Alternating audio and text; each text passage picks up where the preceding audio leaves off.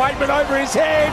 Cody Waitman's kicked a miracle goal. Looking for Vandermeer. He can go all the way. Straightening to hit the front. For 10 goals, they call him Bruce! Bruce! Cavalli Smith score towards goal. Bailey Smith as he got the Dogs in a brilliant final. Bontempelli to seal the game. He's got it. The Dogs are going to win. Welcome to the Salty Bulldog, the podcast that is absolutely, unashamedly living in the world of Jamari Ugle-Hagan. My name is Matthew Donald. I'm sure you're familiar with my voice now, the creator of the Salty Bulldog. And of course, I've got my co-host alongside me, Nick Galea. Nick, welcome to the program. I promise you this one's going to be a lot of fun this week. Hello, everyone. Hello, Matthew. Yes, this is Jamari Ugle-Hagan's world, and we are just living in it. It formerly was Marcus Bontempelli's, but, I'm pretty happy to see both these particular absolute superstars, or potential superstars, at least one of them will be, and they're ours. Imagine just say this to yourself right now, please, Matt, and Dogs fans out there. For the better part of the next decade, we will have Aaron Norton and Jamari Ugle-Hagan. And if you really want to throw it in there, Sam Darcy. Oh, Nick, stop. And just to keep going with it, there is Tim English. There's probably going to be another, one of Chris Grant's sons and Rowan Smith's and all these father-son teams. We're going to be the first side to have all 22 footballers by the father-son rule, I reckon. A family club. Even though English and Norton is not a father-son. Family club down in the West. Well, there's someone's son. That is true. That's a very, very well spotted there, Matthew. Very well spotted, I reckon. I mean, I thought that was well observed on me. Anyway, we digress. The Salty Bulldog podcast is available to listen to wherever you get your podcasts. If you want to listen to any previous episodes throughout the year or be prepared for any future episodes to come along, be sure to subscribe. Spotify, Apple Podcasts, the Footy Live app via Sportsmate, all of which you'll be able to get the Salty Bulldog podcast. And our social media channels, go check them out as well. Twitter, Facebook, Instagram. And our website, www.thesaltybulldog.wixsite.com/home. That's the niceties out of the way. Nick, let's talk about football. Let's talk about one of the best games of the year. I reckon it's a contender for game of the year, this one. I was very impressed with Manchester United and Aston Villa on Saturday night, to be honest. But the last kick of the game, just right down to the wire right there, I reckon. What was the scoreline again? Remind us. That was 2-2, apparently. That particular one, but there was another football game across the other side of the city, and one that we happened to attend. Yeah, so I don't know much about Manchester United, other than the fact that this is definitely the summer where they're going to sign everyone and win everything. Like I know I said that last year, but I mean it this time. I'm still waiting on Frankie de Jong to finally do something, but we will see. If not, I'll have to keep an eye on my La Liga team and Bundesliga side. That's what I'll focus on, I reckon. Meanwhile, back at Marvel. 17-8. It was quite a marvellous thing, wasn't it? 17-8, 110, the Western Bulldogs over Melbourne, the reigning premiers, 15-10, 100. Both teams getting over 100 points, leading the way with the goals. Say it with me, Nick. Jamari Ugle-Hagan with 5 goals straight. Oh, my goodness, what a performance. What a performance. I don't know whether I want to try to temper expectations slightly or whether we just say the lid is off, because it is interesting to see this. Up until the fourth term, Jamara had 2 goals. He only had the 3 touches, but sure as heck, when the game was there to be won, he absolutely exploded. 7 disposals, I think it was 4 marks, probably give or take. 3 goals, of course, including not the one that won the game, but the one that people will remember, most likely. Then again, we'll still remember Garcia's, of course, too, yes. I reckon. And McRae's, that was a fantastic last 10 minutes, actually. That last quarter is going to stick in the minds of Bulldogs fans for a very long time. It genuinely will. You mentioned a couple of names there. Waitman, English, Norton, and Garcia, each kicking 2 goals. Waitman's 2 goals actually, in fact, took him to 27 for the season, which is a personal best for him. That's wonderful. It's nice to have it's still a long way, to go for his career, of course, but it's nice to have someone that will hit the scoreboard pretty much most weeks. Yeah. Definitely good for 1, can be getting 2, and he'll have the odd 3, 4, 5 game. Yeah. Yeah, he's a reliable contributor. He's good for 30 a year, which is fantastic to have. Bontempelli, West, Treloar, McRae, each getting a goal as well. Just Bond for one, so that's taken him to 21 now for the year. Okay. His personal best is 31 31 in a season. Okay, I'm just checking English's numbers. How many goals has he kicked this year? Not too many, unfortunately. No, he hasn't. Oh, he's 6 kicked or 7.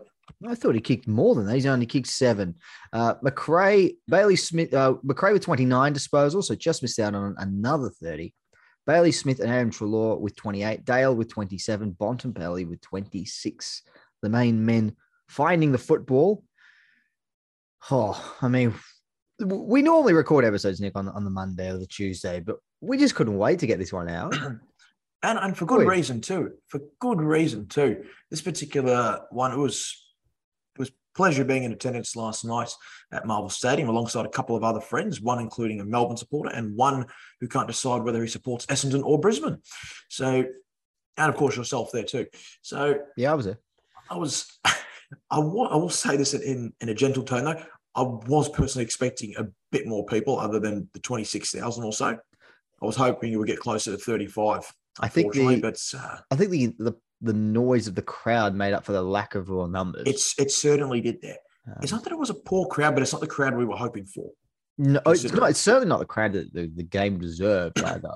No, not at all. Not at all. I was at work today and working on a couple of different things, both with producers that support Melbourne, and you'll be interested to know that neither were actually with me. They were both working in a different location, so probably down to the fact that they didn't actually want to be anywhere near me. But anyway, we digress. Let's not waste any more time here. Let's talk about the man of the moment. Everyone wants to talk about Jamara right now. He is the talk of the town. He's the toast of the town. He is the main attraction right now. The mayor of Footscray. He's pretty much Franco Cozzo 2.0 at this point in time, I reckon. All walks of the game. In terms of no matter who you support, no matter where you're viewing the game, everything is gravitating towards this young kid right now. So in terms of what we've been expecting and what we've been thinking that he can achieve at this level has all been based on largely on potential and what he's done in a handful of games in the NAB under-18 championships going back 2018, 2019. Now, whether you want to argue that it's more than just a handful of games, or whether you want to say, that potential was huge, like he did a lot in those games, that's a debate we can set aside for another time. But really, we were basing his ability and his potential at AFL level off of that. Now we've got something tangible at AFL level that we can point to, and we can say, yeah, he can do it at this level, and this is what he can do at this level. In terms of a complete. Ironically, it wasn't a complete performance, but it seemed like that final quarter culminated into what the collective game was. It made it out to be a rounded 4-quarter effort, more so than a match-winning fourth term. And he still had plenty of good signs that we've noticed in the first quarter and the second quarter and the third too. It just wasn't reflected in disposal count and opportunities per se. He does take his chances, though. We definitely know that. But it is interesting to see that it just seemed to be a lot of big moments in that final term that he was able to be featured a part of. Anyone who's been listening to Salty Bulldog for the past few weeks, and you'll be able to back me up on this one, Nick. I've been saying with Jamara, it's just been little things to start with. Let's just go through a game and just look for signs here and there. Maybe it's a nice tackle, maybe it's a strong mark, maybe it's getting on the end of a goal. We're just looking for knock on, for instance. We're just certain moments, chases. We're just looking for little things, and then people will go back to the game against Sydney in round 3. There were a couple of little moments there. There were, and there was a great tackle there in that particular game. Yeah, there were some really important moments in the last quarter as well, I might add. There was intent shown. And then we've seen more of those moments come around again since he's come back into the side against the Giants, against the Hawks, against the Lions. Then we saw some really nice moments against St Kilda. And now we've seen some really nice moments littered across the first 3 quarters. And then we saw a dominant final term. It was dominant last quarter. It was a better performance from in the Saints game, middle of last week now, than the 6 disposal tally suggested. Yeah. But it made sense he only got 6 touches because he wasn't winning a lot of the ball then, but there was a lot of presence about himself. This time now, the presence was reflected in the stat sheet. And you could see, we called it out last night too, probably maybe after his third goal, that we saw May go to him. And that's despite there being Bruce and Norton in that particular forward 50. And Jamara was, parked himself at full forward and May went there. That was really encouraging. It's a simple thing like that, but it also shows this kid's hot. Let's do something about him. Here's a mark of respect. This isn't something that you pick up during a match. Like, this is something really obvious, like taking a mark and kicking a goal. This is a really subtle sign, but as you point out, it does say a lot. And I think this is the impact and the effect of having your best side out there and having Josh Bruce back on the side.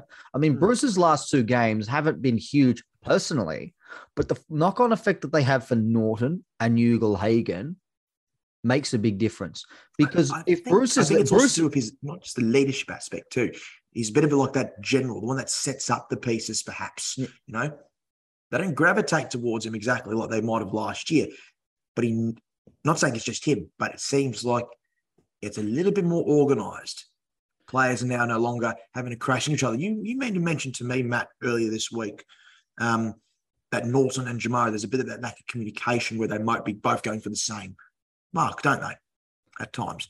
It seems to have dropped off a tad, though, hasn't it? With the return of Bruce, where they now know where to go, who's going up for which ones, who to sit back. It seems to be a lot more organised. I think that ties in with the leadership aspect that you referred to. The comparison, I'd like to compare this forward line that we saw on Saturday night to the side, and specifically this forward line, to the forward line that we saw against Geelong only a few weeks ago.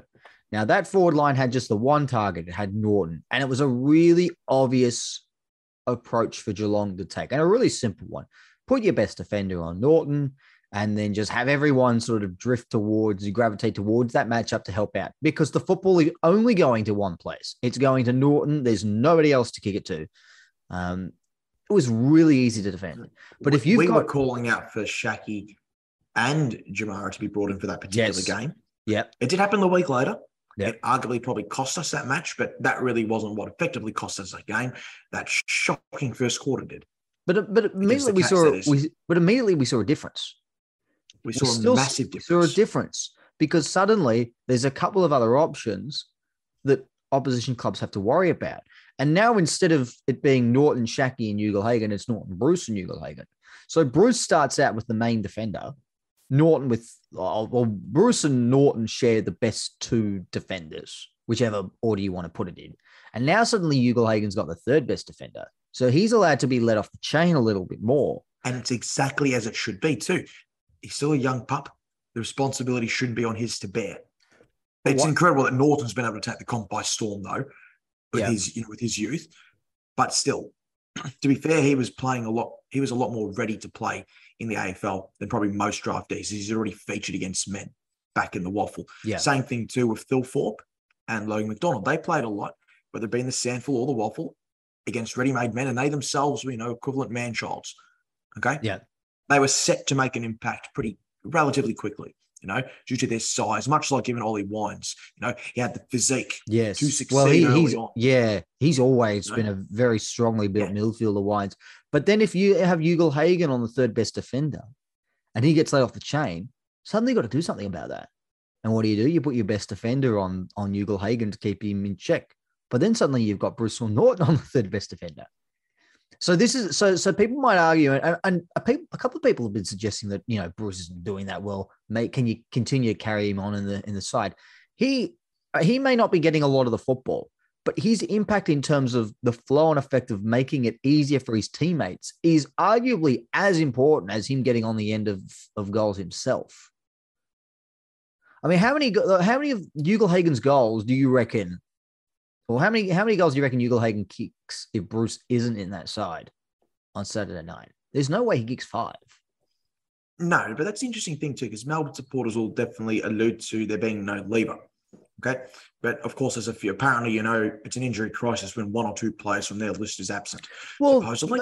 That's reasonable. So this win, and as fun as it is to get carried away with the fact that we've beaten the reigning premiers, there are a few caveats. There are a few. So firstly, it's the Bulldogs coming off an 8-day break, v Melbourne coming off a 6-day break in Alice Springs in a really humid and physically challenging encounter. I think that's fair. They're also without their full forward and in Ben Brown and their centre half back in Jake To be Lever. fair, Ben Brown hasn't done much this year, so that would have been actually a positive for us had he played. He would still be picked in that side if he was fit. He would be. There's also the fact that it was played on our home ground at Marvel Stadium, and I know that's not as significant.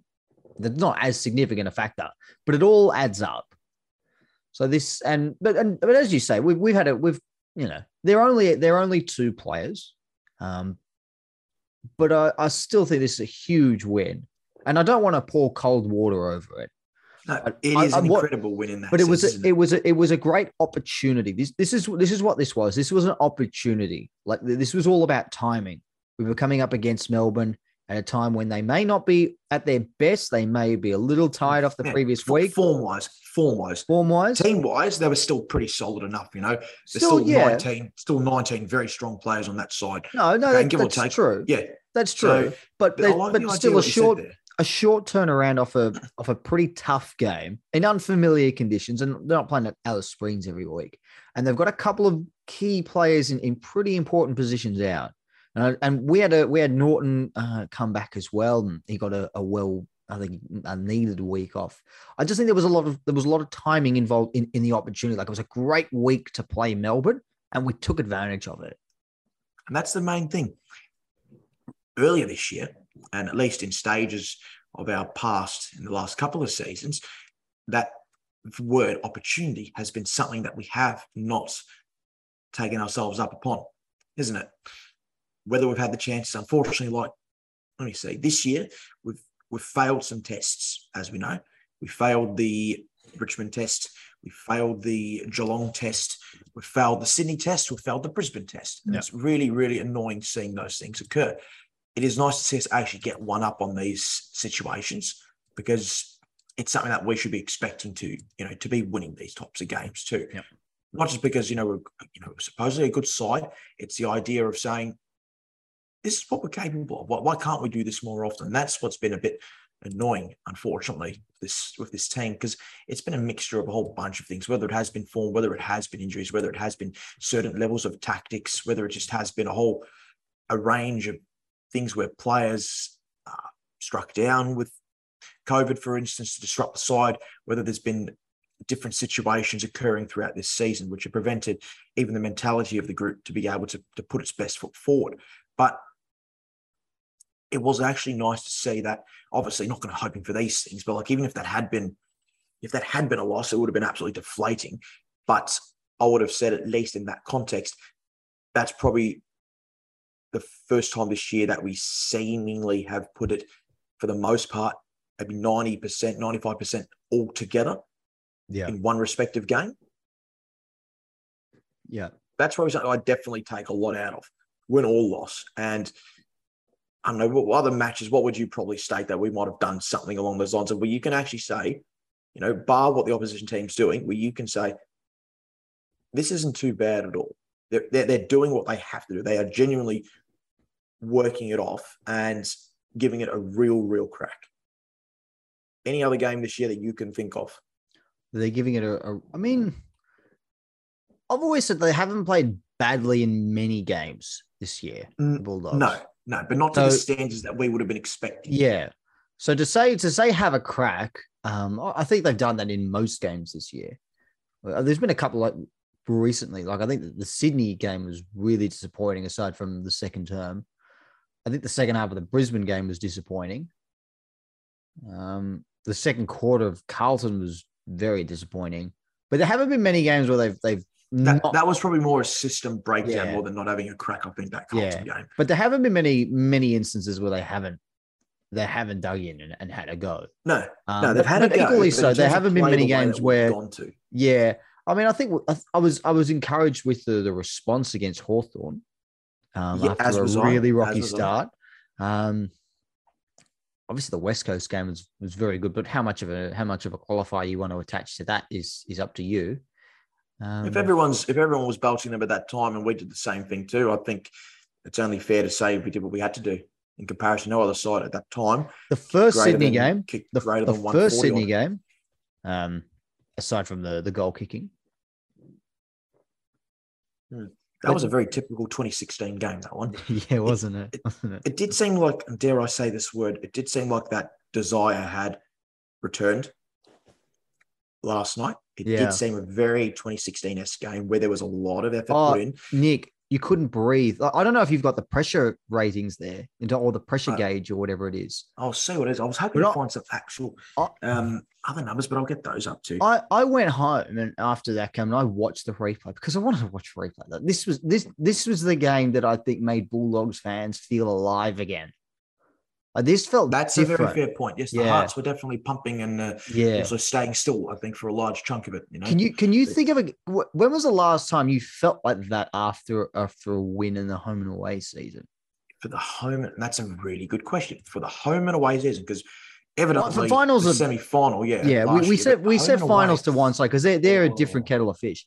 But home and away games, because I watched that match last night, and the pressure from the go, like from minute one from both sides, was through the roof. It felt like we would have been breaking all sorts of records in terms of the pressure gauge. Like this felt like a final, but it felt like a prelim. It didn't just feel like a final. It felt like a really, really high stakes final. Like we're getting really close to the end of the road now, and both teams just left it all out there. You couldn't breathe. It was an extraordinary match. It's also, as I think about it, it's the second time this year that we've come back from 27 points down to win. Like Melbourne were 27 points up. Have they? I don't think they've to 4 goals in the second half. Yeah. And this is exactly, that is impressive in general. This is what I said last week, Nick. I said that if we were within touch of Melbourne at 3/4 time, we would chase them down. Just because of the Alice Springs effect and the 6-day turnaround. I was very confident about that. It didn't seem like they were run off their feet, though, did it, though?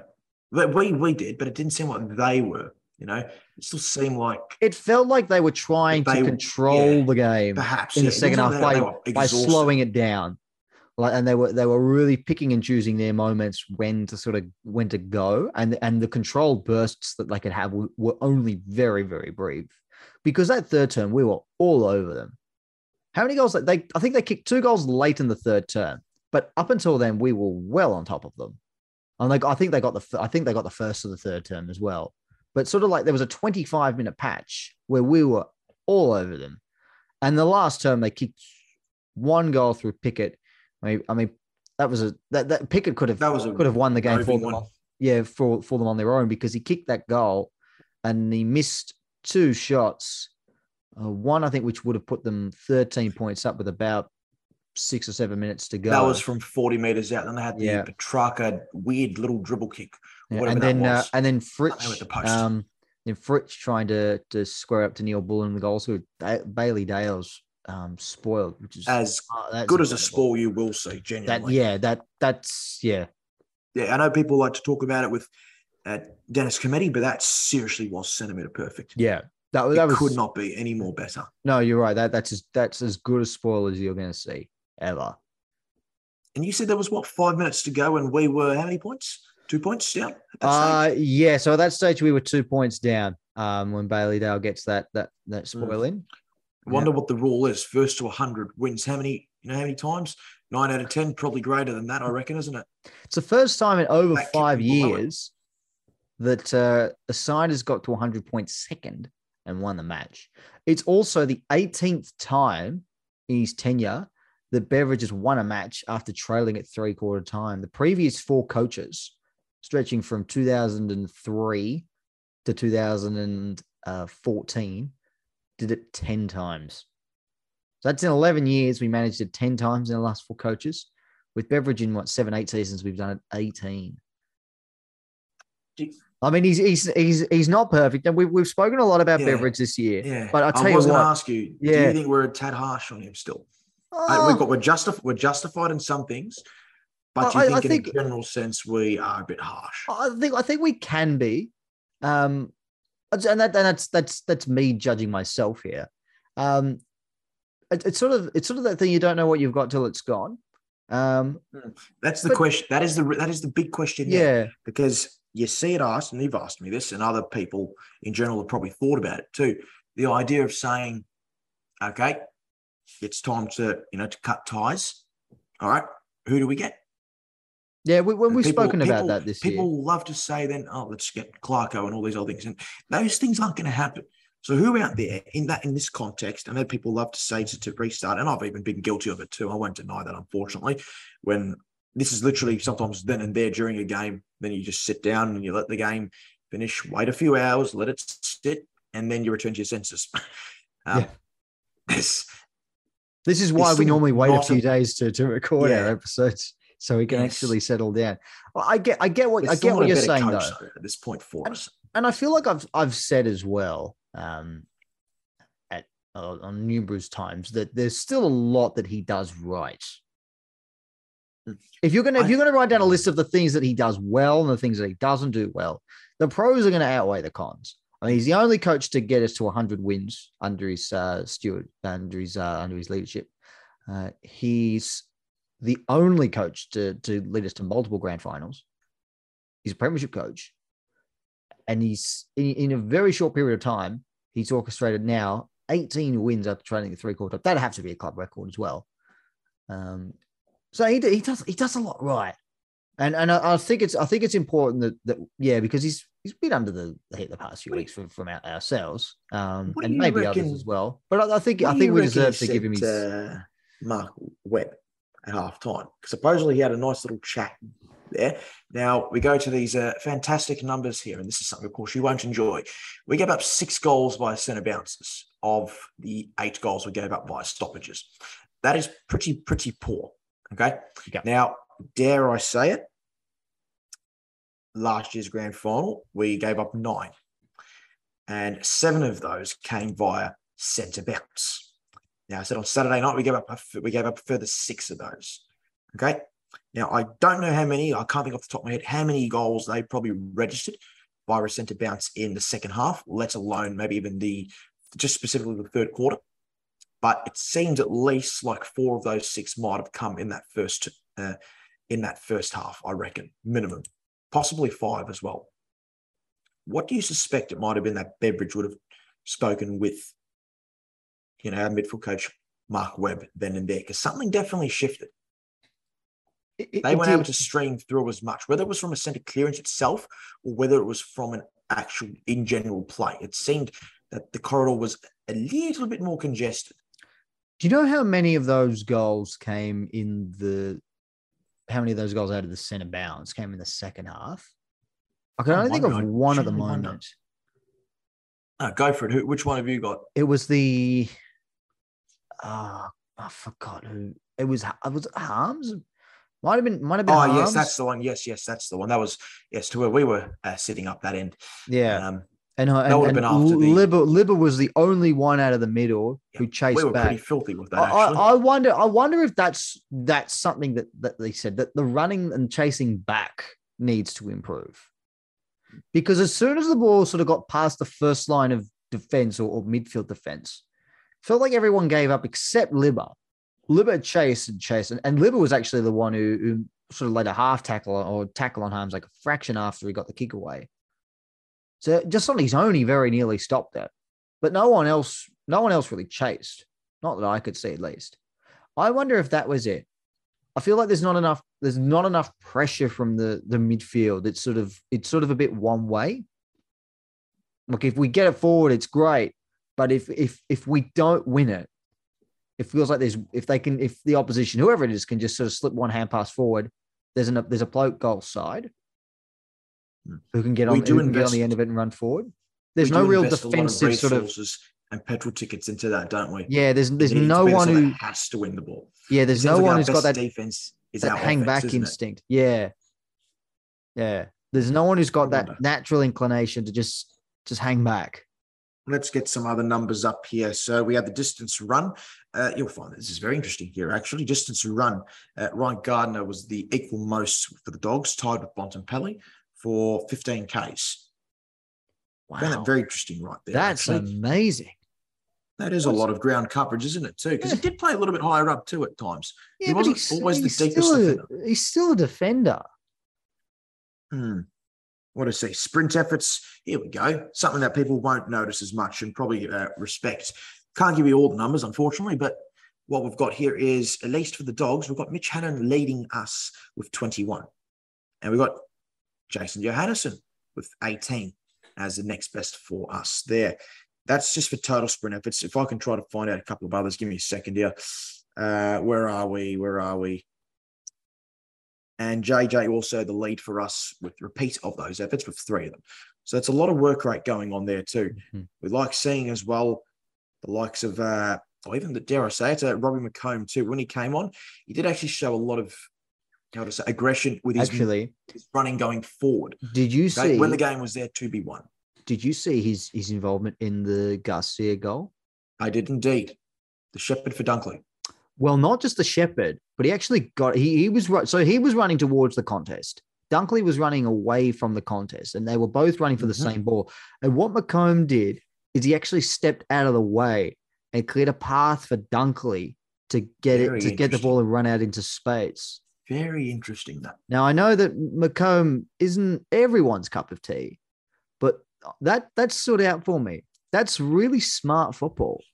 I'm trying to wonder too. There was another play where you and I were noticing as well. It might have been probably before that though, and it was with Karmas, and it was with Dunkley as well, where one of them was trying to get the ball going on. I think Karmas was the one that knocked the ball forward. Is this we had to go in the last quarter? This was in the last quarter, literally along that's the right part of the centre square. That was also another crucial moment there, as in sync with McComb's later onwards in that term. Two exceptionally big moments there, and they both registered goals. He had to go then, didn't he? They both had to go. They all went. Yeah. No, that was really important as well. They were both really important contests, and deserve to be highlighted because they're not going to go down with any sort of stats, but it just goes to show that equally as important as knowing when to go is knowing when not to go. Yeah. Particularly in the case of McComb. Because we were wondering too, potentially, and people would rather us, and I know you might have, I know I certainly did at times too, that the idea of McComb being the medical sub, in a tight game, we're a bit unsure of what might have been going on there, in the coach's box, because you need, poised players and those that know to cope under pressure. He did his job. You mentioned Karmas as well. And I'll tell you what, there were so many encouraging signs in the back line as well. Like I know Karmas had a couple of moments, but I'm really liking his progression down back. He had some really good moments in that back line. He played a massive role in the second half as well on Fritsch. I know he didn't spend the whole second half on him, but I think he was part of a defense that worked really well to keep Fritsch out of the game, who was probably the most dangerous forward Melbourne had. In fact, he was the most dangerous forward that Melbourne had. And then there was the game of Treloar as well, who came off with that calf injury that allowed McComb to come on late in the game. I wonder with Treloar, because we questioned putting him in the back line a few weeks ago, and I have to say, I think he's made us eat our words. He was excellent. He was our best player. It's not a knock on him not being able to adapt to it. It's just whether the move made sense. It's not a knock on his football ability to be able to adapt to certain things. Does it now? Whether it was does it make sense best suited there. In terms of what he offered, this is prior to these particular games, he had the leg speed. He had the ability to weave out of traffic. He had the line breaking ability. He had the ability to spot up kicks. There's a lot of positives there. The fact is he can also mark above his head too, which is also pretty good too. He's able to neutralise those contests if need be. It's just probably because we just see him better as a more offensively minded player. But it's amazing though when he used to be as a wingman at the Pies, or even as an inside mid there, he still was a very talented and encouraging runner up and back too. So there was always the defensive elements to his game. You don't have to do a lot of that type of running down back, but it's, again, knowing when and where to go. And we've seen that he's been able to do that on occasions too, though.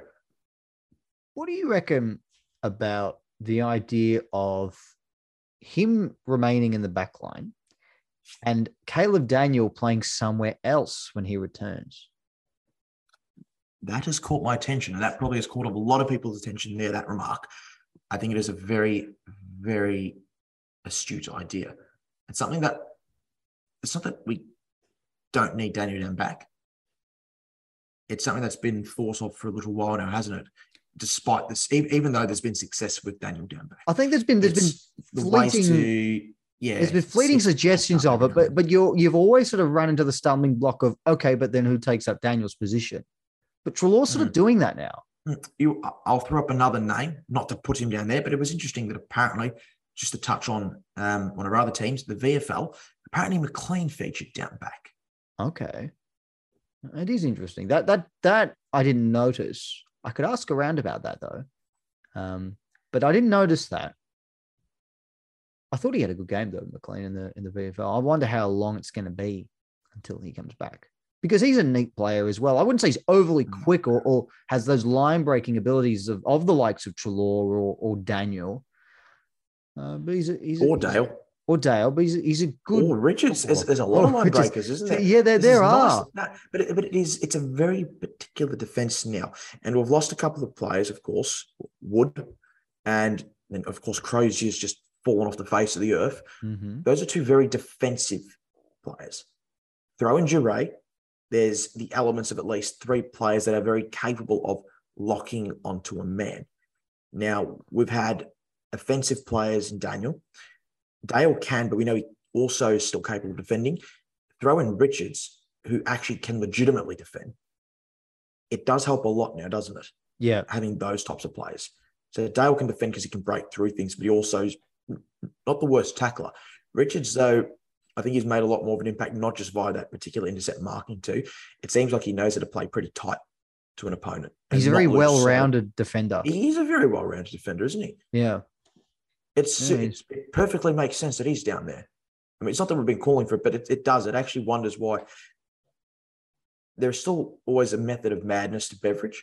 And I do wonder what the last couple of years, or 2019 and 2020, of keeping Richards up higher, ever since that particular Port Adelaide game in 2018. Yep. I still wonder what the heck was going on there. But there's obviously reasons for it.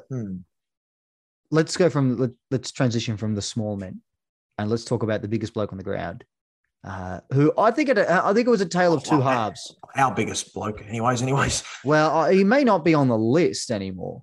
The biggest bloke. I think Sam Darcy has eclipsed him. But of course, we're talking about Tim English, who was the tallest bloke on our side on the night. And a lot of people thought he had a ripping game. I reckon it was a tale of two halves. I don't reckon his first half was that impressive. A tale of 1.5 versus 2.5 quarters. That's okay, we'll go with that. That's mine, all right? I'll go with that. We'll go with that. Can I give him half a vote? I think you've asked me this question before, Nick. And the answer is no. Although the answer was no. Maybe I've mellowed out a bit since then. I might be more inclined to give you half a vote now. Anyway, I didn't think English's first half was impressive. I didn't think he had a real impact on the ruck. I thought he dropped a lot of marks, but I felt like the turning point was when he kicked that running goal. He got the hand pass from Gardner. Very great goal. But I think that changed the pressure, the lead up to that mark, though, from Gardner too. Yeah. That was very well done. Persistence. But I think from there, I just think the penny dropped for English, because then we saw someone who was marking everything. I saw him; he was going for marks with one arm, sort of half flailing, going sort of backing out of contests and going at it a bit half-hearted, not being quite sure whether it was right to go. But once he kicked that goal, Nick, everything changed. He was flying for everything, and he clunked everything. I think it was different in the sense as well that even those particular marks that you're speaking of there, they weren't always in the defensive half. They weren't always, say, intercept marks.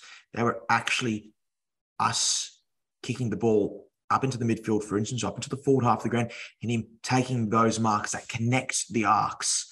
That's what I want him to see. We can't deny that he's not that he's a sound intercept mark across the ground as a defensive ruckman. It's the element of him becoming an attacking ruckman. I'm not just talking about him being plonked in the forward line, making his opposing ruck accountable. I'm saying you're a tall bloke. The ball's going to be kicked to you. You need to be the one that helps the ball move forward. Yeah. You need to connect those arcs together. Be that key, for instance. A link man, like a tall link man. Exactly. And that's exactly what he's meant to play as at ground level. Yeah. Now you've got to add that, in the air, which is what he can do. And that helps us control, the skies in this sense, Particularly important when you're sort of playing against two ruckmen in terms of Gawn and Jackson. 10 marks for English. When Gawn is a very, very good ruckman in the air. Gawn's a great ruckman, but I'm talking specifically, marking-wise, offensively and defensively. And to be matching that's what's important. 10 marks he took English, 4 contested. How many? Thank you. 4 contested, wasn't it? 6 intercept, which was ranked number 1 on the ground. That is interesting. Do you have what else have you got there in terms of the possessions? Where were a majority of his touches? So he had 20 disposals. I don't have exactly where he picked up most of them. I will tell you in a second. Give me a second. Yep. 1, 2, 3, 4. He had 5 in the defensive half, just the 2 in the attacking section. But it seemed like there were a fair few disposals collected genuinely in the actual centre circle. Yep. And there were a fair few. Where his heat map is definitely quite hot along the wing. But that's what he's always been. He's always been a tall midfielder. So it doesn't surprise me that he's getting a lot of his possessions through the midfield. Just the 2 score involvements, which is very interesting, though. So he's not the one that's obviously getting it inboard, but it's interesting to say that he might have been the one that would have set up he doesn't need chains. to be. Yeah. No, but that is very interesting too. I reckon. I don't know what his average is this season, to be fair. I'm going to look that up. I fear we didn't talk enough about Ugelhagen. How good was that last goal he kicked? Can we just let's just talk about the last goal. His last quarter was phenomenal. Yeah. My second favorite moment was when he slipped through the 2 Melbourne defenders leading up to mark the ball. We both cried out Mara in unison. And he's gone out. That was a great mark. That was a great mark from Hannon. The Hannon cannon delivering it inside 50. Very accurate cannon. What type of key forward is he going to be? So Josh Jenkins was on SEN, and he compared Ugelhagen to Jeremy Cameron. So he's going to be a Jeremy Cameron type forward. Now, he didn't say he's as good as Jeremy Cameron was in his second season. Jeremy Cameron kicked 62 goals, I think, in his second season. And Ugelhagen's on, was he on? 15. 15 at the moment. 12 games. A bit of a way to go. So he's just got to kick another. He just has to kick another 47 goals in the next 4 matches. Oh, it can be done. He can win the Coleman with that. He can win the Coleman by that, didn't he? So, just need Charlie Curnow to kick only less than 5. What type of forward? Do you see those comparisons? Do you agree with that? Or do you see another forward, or can you think of another forward that might be a better comparison? Because I really like the Cameron one, because he's not going to be he's not going to be a Tom Hawkins full forward. He's not, and I don't really think he's going to be, and I know there's been comparisons, but I don't think he's really going to be a Lance Franklin type forward either. And let me be clear that I'm saying type. I'm adding type on the end of these names. We're stating that he'll be 1,000 goals right now. We'll say that right now. Because there's different types of full forwards. There's the Tom Hawkins full forward. There's the Jeremy Cameron full forward. There's the Max King full forward. The Harry Mackay full forward. That's not what Jamar is going to be. What type of full forward is he actually going to be? I do think he'd be closer to a Cameron more so than more closer to a Franklin than an actual Cameron. Okay. By my definition. Why do you think that? I'm just curious. Why do I think that? I think that technically, because I believe Cameron's game is greater revolving around more below the knees, more so than above. And Jamara's got better strengths in terms of marking the ball. I think that's his best asset. But Franklin's never been a big overhead mark, though. No, so that's very picky in certain things. I'm saying I wonder because Franklin's ground ball game is not as good as Cameron's. So I'm going to compare that in that sense. Okay. So I think that there's probably the more well-rounded aspects. I don't know. They're both exceptionally agile. Franklin probably moves a lot more smoother, whereas Cameron seems to have a bit more, I don't know, how would I describe it? Giraffe-like? Yeah, probably. Let's just go with that word. I can't think of a word yet, but let's stick with giraffe-like. No, I don't know, but it seems like something more explosive is going to happen when Franklin has the ball, where it's more like a ticking time bomb, but where it's more like a ticking time bomb, whereas Cameron, things just tend to happen very quickly. It seems like Jamara might be one. I'm not talking playing. I'm talking playing wise, not what they actually have. It seems like they tend to size up what is ahead of them a bit more. So they play on instinct in a slower way, more so than run and gun type sense, which is what I think Cameron tends to do. I wonder though. I can't get over that last goal he kicked. That's fine. That's the poster boy favorite goal of the year. That has to be. I wonder when was the. Besides that, think of a moment before that one for this respective year. What's actually got you off the seat before that moment? Has anything this year actually done that? Nothing immediately springs to mind. Although the first goal that I did think of was English's running goal against Richmond. For some reason, that one. I mean, there were a couple against Melbourne in the first game of the year, but I don't know whether that was just the excitement of being back. I actually compare it. I actually think it's this is another goal against Melbourne, actually. Marcus Bontempelli's winner against Melbourne. It's got that sort of feel about it, doesn't it? Like All right, so we've got a robbed rising star, and we've got a potential captain in 5 years' time. Awesome. Well, I mean, I just got that. It's got that sort of Star is Born type feel to it, doesn't it? It's been simmering. Yeah. People think that he's played poorly. He hasn't. Check out his last 6 weeks. But Bontempelli had been simmering as well up until that point. He's taken 25 marks in the last 5 rounds, this is including Saturday night. Yep. He's taken 24 if you factor out last week's, only 1 mark effort, ironically, against the Saints. So 24 in 4 games. How many contested did he have last night? Just the 1, I would think. But I wonder, do you have marks inside 50, please? Yeah, he took 3 marks inside 50, which was a team high. Give me a second. In fact, it was an equal game high. The only other person who took 3 marks inside 50 was Pickett. But you're right, 6 marks, but only one of those contested. So say that again, 3 you said. So that's 19 for the season, inside 50, that is for the Dogs. Now, let me just see what I can find. That do you know how many Waitman got, please? So Waitman, marks inside 50. Don't think he took any. Okay, that means Jamara has now moved to second of the club this season for marks inside 50. It's a small figure, only 19, but, it's better than – it's approaching technically or mathematically, it's approaching 2 marks a game inside 50, which is fantastic, and it's on par then in average sense with Aaron Norton. Okay, for decent this company. Season, anyhow. In decent this company. Season. So, because Norton's got – how many did he take on – how did he take yesterday? 1 or 2 up forward? Did he take any up forward? I wonder. He might have had 1. Oh, he did take 1. He did take 1. Tell you what, he's struggled against Melbourne aside, like in recent years, Norton. So I think 2 goals is a great return for him. I know he kicked 4 in round 1, but he kicked 1 in the grand final. That was from ground ball get. That was a lot of ground ball gets. They're very similar types of players, Jamara and Norton, I reckon. They have there's a little similar, there's a bit similarities. I mean, the other thing is I wouldn't ever advocate for putting Jamara down at centre back, but I've seen people throw that idea up. I know, and I mean, I never get putting forwards in the back line. Defenders in the back line, I mean, I can get it behind that idea, but I don't know about forwards in the back line.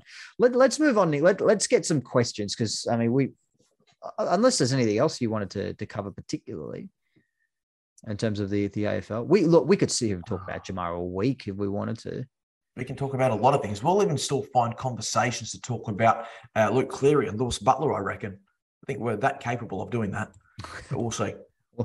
Well, let's go there. So here's one question from Mitch Wynn, who's actually got a couple. He asked us to give a shout out for Tim English's contested marking in the last quarter. Tom Boyd, exceptional. It was exceptional. I think I'll have to watch it again because I sort of just want to watch Jamara's last quarter. His last quarter. it was similar to the first 7 minutes of the St Kilda match. You know what I'm going to do? I'm going to send you something so that you put it up with the actual podcast link too. Okay. You will enjoy the graphic. Everyone can have a look at it. Please do. And speaking of Tom Boyd, you did notice that there was a sort of a McLean on the shoulders of Boyd moment again. Yes, it was indeed. Richards on Ugle-Hagan. Oh, that was a beautiful thing, and the arms were spread out too. That's even better. That photo of Ugle-Hagan with his arms out to the crowd on the flank. That's already Bulldogs folklore sort of stuff. That will go down as one of the iconic grabs, I reckon. Some brilliant photography there. Anyway, back onto the question from Mitch Witt. How many games do we allow Josh Bruce to shake off the rust?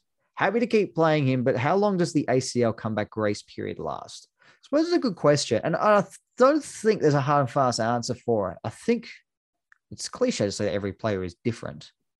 But I think that's really the case. I mean, we saw Libba when he did his ACL. He came back in 2016 and he hasn't lost any speed, though. That's the thing. No. Libba looks like he's kept it. That's the tricky part for Bruce, though, because a lot of his game was based upon being a workhorse. Now, that's running power. That doesn't mean leg speed. I'm talking his ability to push off and be able to break away from then.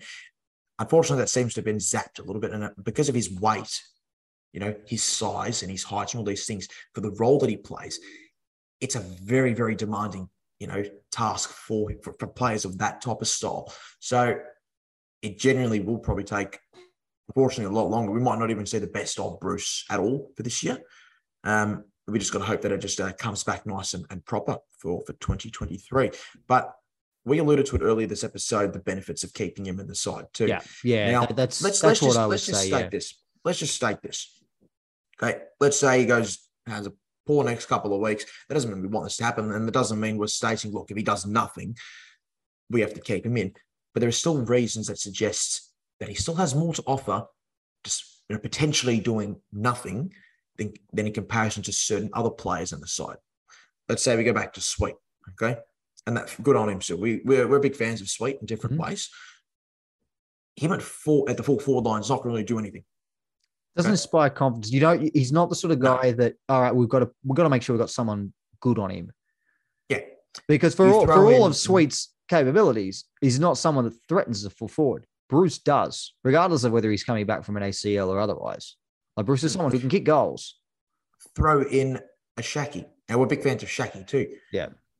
Let's say Shaki's a part of the three tools. And to have a successful forward line, including Shaki and Jamara, and at the point in time in the past, Norton, it's got to be exceptionally quick ball movement that doesn't allow packs to be formed. It needs one-on-one separation, which allows for hit-up kicks, or hit-up targets. He's not going to be able to wrestle anyone out of the way. No, now, in particularly games like last night, and which is what the case would be come finals, that's not the way Shaki's going to want to play. Now, he's done it before in different senses, and so we are big fans of him too, but his task of getting back into the side has got exceptionally harder now.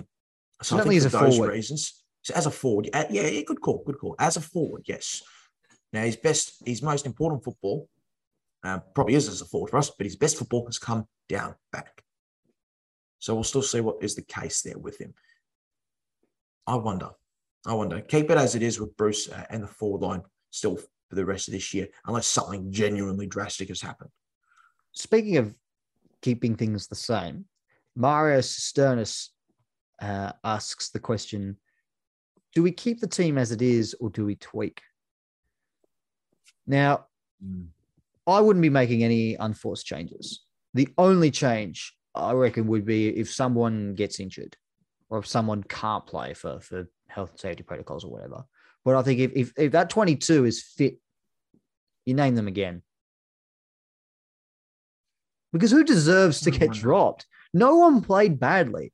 There wasn't one person I can look at and go, oh, no, I didn't really like his game. I thought everyone played well. Really. Oh, everyone played well. And even if they and I mean the only you might make an exception for Bruce.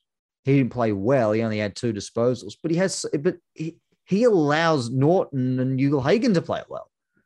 And we discussed the leadership element too. Yeah. As well. Plus, there's a lot of credits in the bank still for him. We saw how good he was last year. This is a bloke that has kicked, 200 plus goals, 230 odd goals, and was our leading goal kicker last year, despite missing the final 6 matches for us. The only other name that comes to mind, did Johannesson play in the back line a bit in the second half? I will tell you. Give me a second. Yeah, just because I thought someone suggested that because he only had the 11 disposals. I know you said he put in a lot of hard yards, but he just didn't get the output that sort of effort deserves. It seemed to, in terms of disposals where they were recorded anyways, it was definitely along the far side, so opposite to the interchange bench. It was more the let's just call it the right wing. Okay. Yep. To the Bulldog cheer squad end, our particular right wing. That's where he got a lot of the ball. Okay. So still went at 91%. Only the one intercepted, 3 turnovers there. But it is interesting to see what he does because he does need to get involved a bit more, whether it's pressure act wise. So if he's not playing that particular pressure type, then and that means he's arguably probably not playing as that small forward then, wouldn't he? He'd be probably playing again more as a halfback. We're not doing a lot of chasing per se. You're trying to get them to chase you. Yeah, you're creating it all. Yeah, I wonder. That's not where the ball was won, though. A lot of the ball was won pretty much between the right wing specifically, that area. There's probably at least 8 of his 11 touches there. Is he out of contract this year, Johannesson? He is at the end of that 5-year deal. He signs mid to late 2017. Still has a house in was it Garraville now, or some new house apparently in the western suburbs. So I wouldn't be suspecting anything there. But I just get the feeling that he won't be signing a deal worth $600,000 a year this time around. Yeah, guesstimations, but yeah, give or take mathematically, it might have included a lot of triggers, perhaps. Who knows? Or might have been a base wage. But yeah, he's been looked after, and he's a pretty popular member across the group and the fans too. We all love him. Now, nonetheless, Nick, so we'll see what happens. Nick, I've got an addition to make to the Bulldogs drinking game. Now, drink responsibly, of course. Jeez. So here we go. So have a drink every time the opposition takes an intercept mark. This is a little dated, this one. Any commentator mentioning Will Hayes and horses in the same sentence. The phrase "the Dogs love to flick it around by hand" is used. Someone says this is how they played in 2016. Marcus Bontempelli misses a set shot. We concede a soft goal at the back, and Alex Keith ends up in the hands of the trainers. And a couple of people have noticed this as well. Is he down again, isn't he? Is Keith okay? Seems physically sore a lot on the field. I don't think that guy goes 5 minutes without being in the hands of the trainers over something these days. Now, he said he copped a knock in the neck, I think it was. He said that on SEN's Crunch Time on Sunday, and said he might have overplayed it a little bit. But I've noticed that a lot. I don't think there's been a game this year where he hasn't had like 3 trainers swarming him over some ailment, which makes me think that we really need to get a couple of key backs in there now. Feels like he's being just sort of stuck together with duct tape every week and just chucked out there. I'm glad some people have noticed that as well.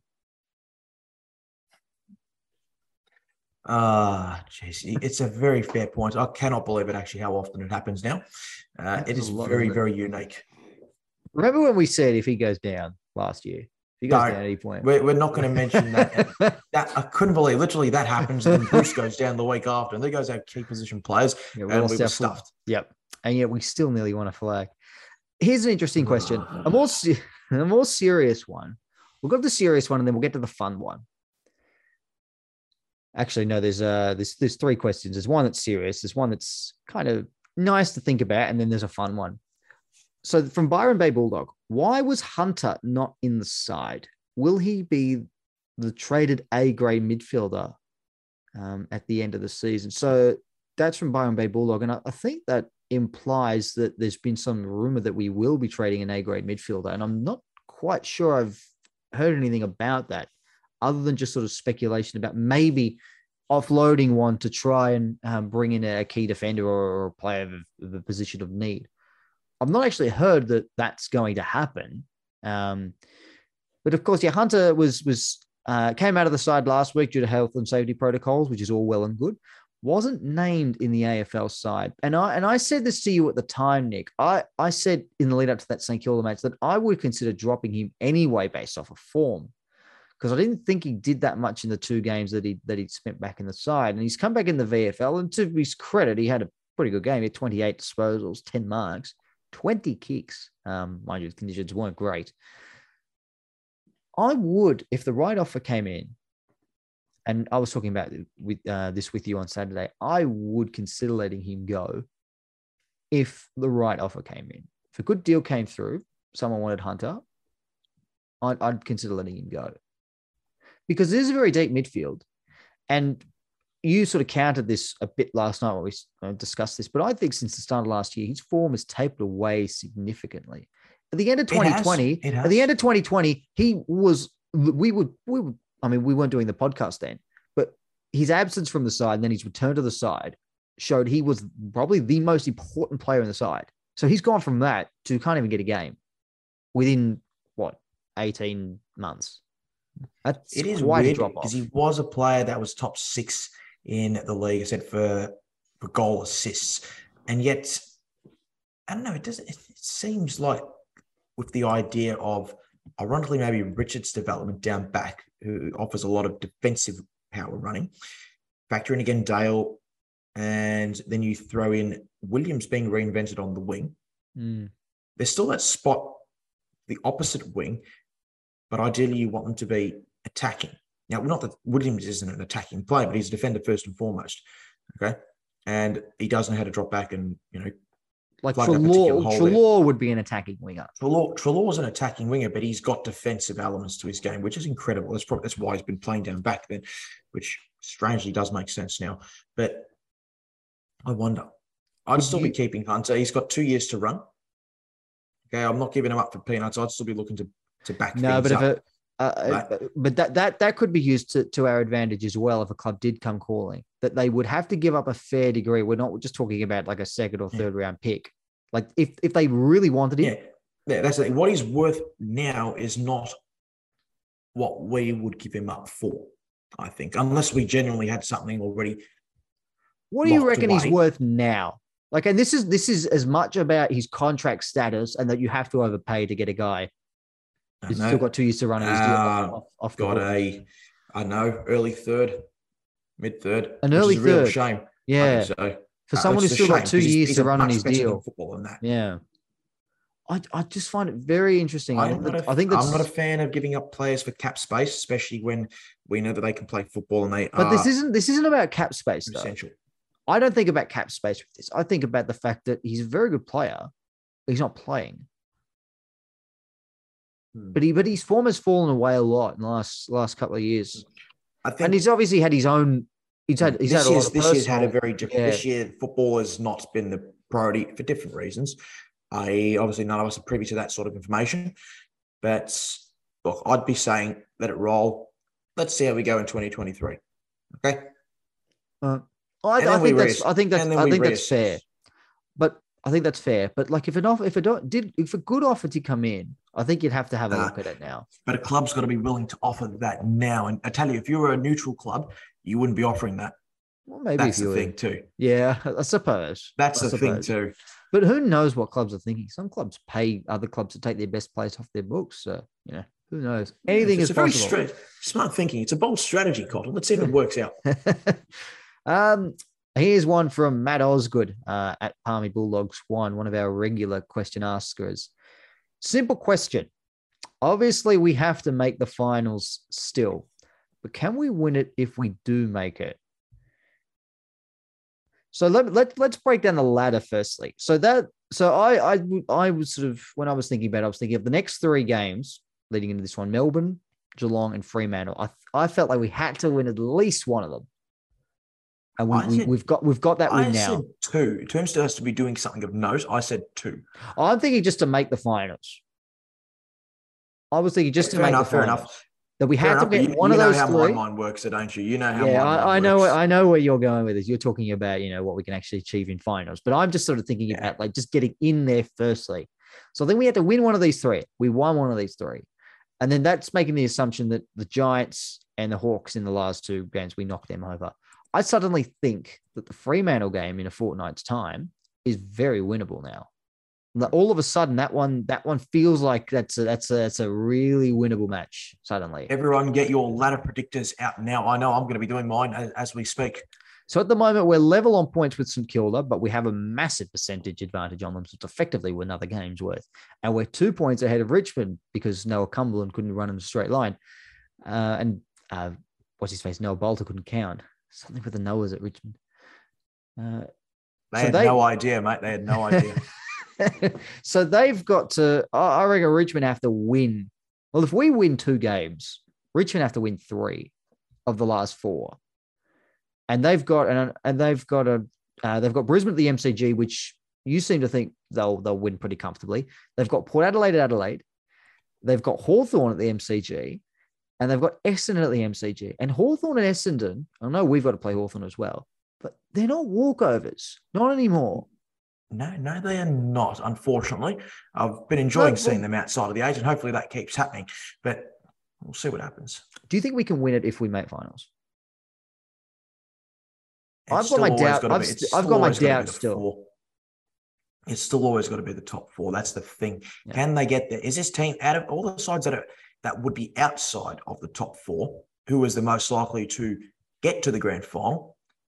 It would probably be us. Yes. The question is, do we really have it? Look, this year would be a little bit easier prepared. We've had plenty of practice last year, so at least we can rely on that experience to need to win 4 matches again. But it's been done before. It's almost been done twice before. What do you do? And finally, from another regular, Dr. Jason Seuss at Moon Patrol 33, where do you rank this win in the Telstra/Etihad/Marvel era? That is a great question. The Essendon win of 2000 comes to mind. That's gone down in history. That's one of the greats. This is right up there. This is an instant classic, this game. We're talking specific. We're talking wins, aren't we? Well, because unfortunately, there's been some losses that have come down as classics as well. Yeah, no, that's fair as well. That's fair as well. And there have been a couple. I think the Hawthorn one in 2016 was a terrific match. There was the Geelong win with Harry Taylor's miss after the siren. That was another great game. That night still scares the bejesus out of me. You and I almost just had a heart attack that night. I reckon. Lost it. Yep. Yeah, that was sort of run where we just had a bunch of close games.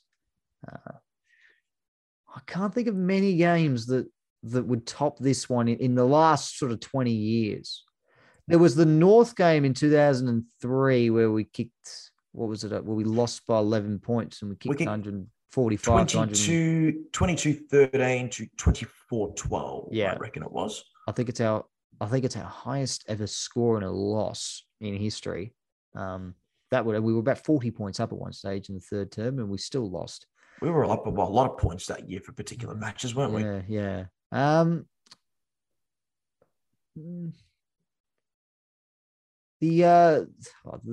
The North Melbourne match last year with Bruce kicked 10, that was pretty special. But I can't think of many. I think in terms of games, I think the Robbins mark. Yes, that's the other one, the Brisbane game. The week before, I reckon. I don't know if it's one of the great classic ones, but I still enjoyed that Geelong game. Where Eagleton kicked 4 in round 17, 2005. Let's have a look. There might be one to. I'm sure there'll be a couple of other ones, surely. Well, there were some great games. Twice we played Geelong. 2009, there was some rippers. Point. Yep. 2009 as well. 2006, both of those games. Yep. 2010, there weren't too many classics that year. Jono's 300th in 2008. Yeah, 2008, there was a few classics around. Yeah. Some great games. I reckon a couple of good ones. I reckon the one against Essendon in 2000. I think that's the one to beat, and I think this one goes close. I think they're the two at the moment. I mean, they're all great games, the ones that we've mentioned, but I don't think any of them quite match. Okay, I have done some very dodgy accounting, and let's have a look and see where we finish. I've got us at this very point. I'm just doing it right now, almost at the end. Okay, there we go. If everything works, I've got us in 6th. This is me being exceptionally dodgy, playing Carlton, but it's easy, as accurate as I can be, but dodgy at the same time. Carlton in an elimination final. We've never played Carlton in a final before. No, but I've got us in 6th, one game behind the D's. 6th? In 5th. Wow, you are confident. Just one final bit of news that just come through last week. This is sort of more more housekeeping stuff. But in that Fremantle match in round 21, retro round. Now, looking forward to that. Nick, we grew up with RoboDog. Like that was the jumper the Bulldogs wore, the RoboDog design. And now it's considered retro. So gives us an idea on just how old we're starting to get. So the Bulldogs we're only 26, mate. This is crazy. I know, and it's considered retro. I was actually showing it to my mum. She couldn't believe that it's been that recent since we wore it. It was only 11 years ago. We're getting old, Nick. But the Bulldogs will be wearing the RoboDog design for retro round. It's of a similar design to the match that we wore in 1997 in our last game at the Western Oval. So sort of more of the original RoboDog rather than the RoboDog that we wore during the 90s. Get on the social media if you haven't seen it. It is excellent. I'm still an advocate for the Premiership hoops. I'll always prefer them. But as a one-off, this RoboDog design is fantastic, and I'm really tempted to buy it. And I don't know. I'm just really tempted to buy it. It's just an excellent design, and I'm really looking forward to seeing some of the Bulldogs greats like Bontempelli, McRae, and Ugle-Hagan potentially wearing it as well. So imagine if they had all the father's sons wearing that too. That would be nice. Libba as well. Libba has worn that before. Actually. But I think that's going to do it for us for another episode of the Salty Bulldog. Where we're just another fun episode, everyone. Fantastic great stuff. Episode. Of course, subscribe to the Salty Bulldog podcast, Spotify, Apple, the Footy Live app via Sportsmate, and then Twitter, Facebook, Instagram, and our website. Check that out as well. Nick, thank you for your time. Good stuff, Matt. Well done, dogs. Thanks to our listeners, wherever you've been tuning in around the world. We look forward to having you join us again next week. But until then, take care.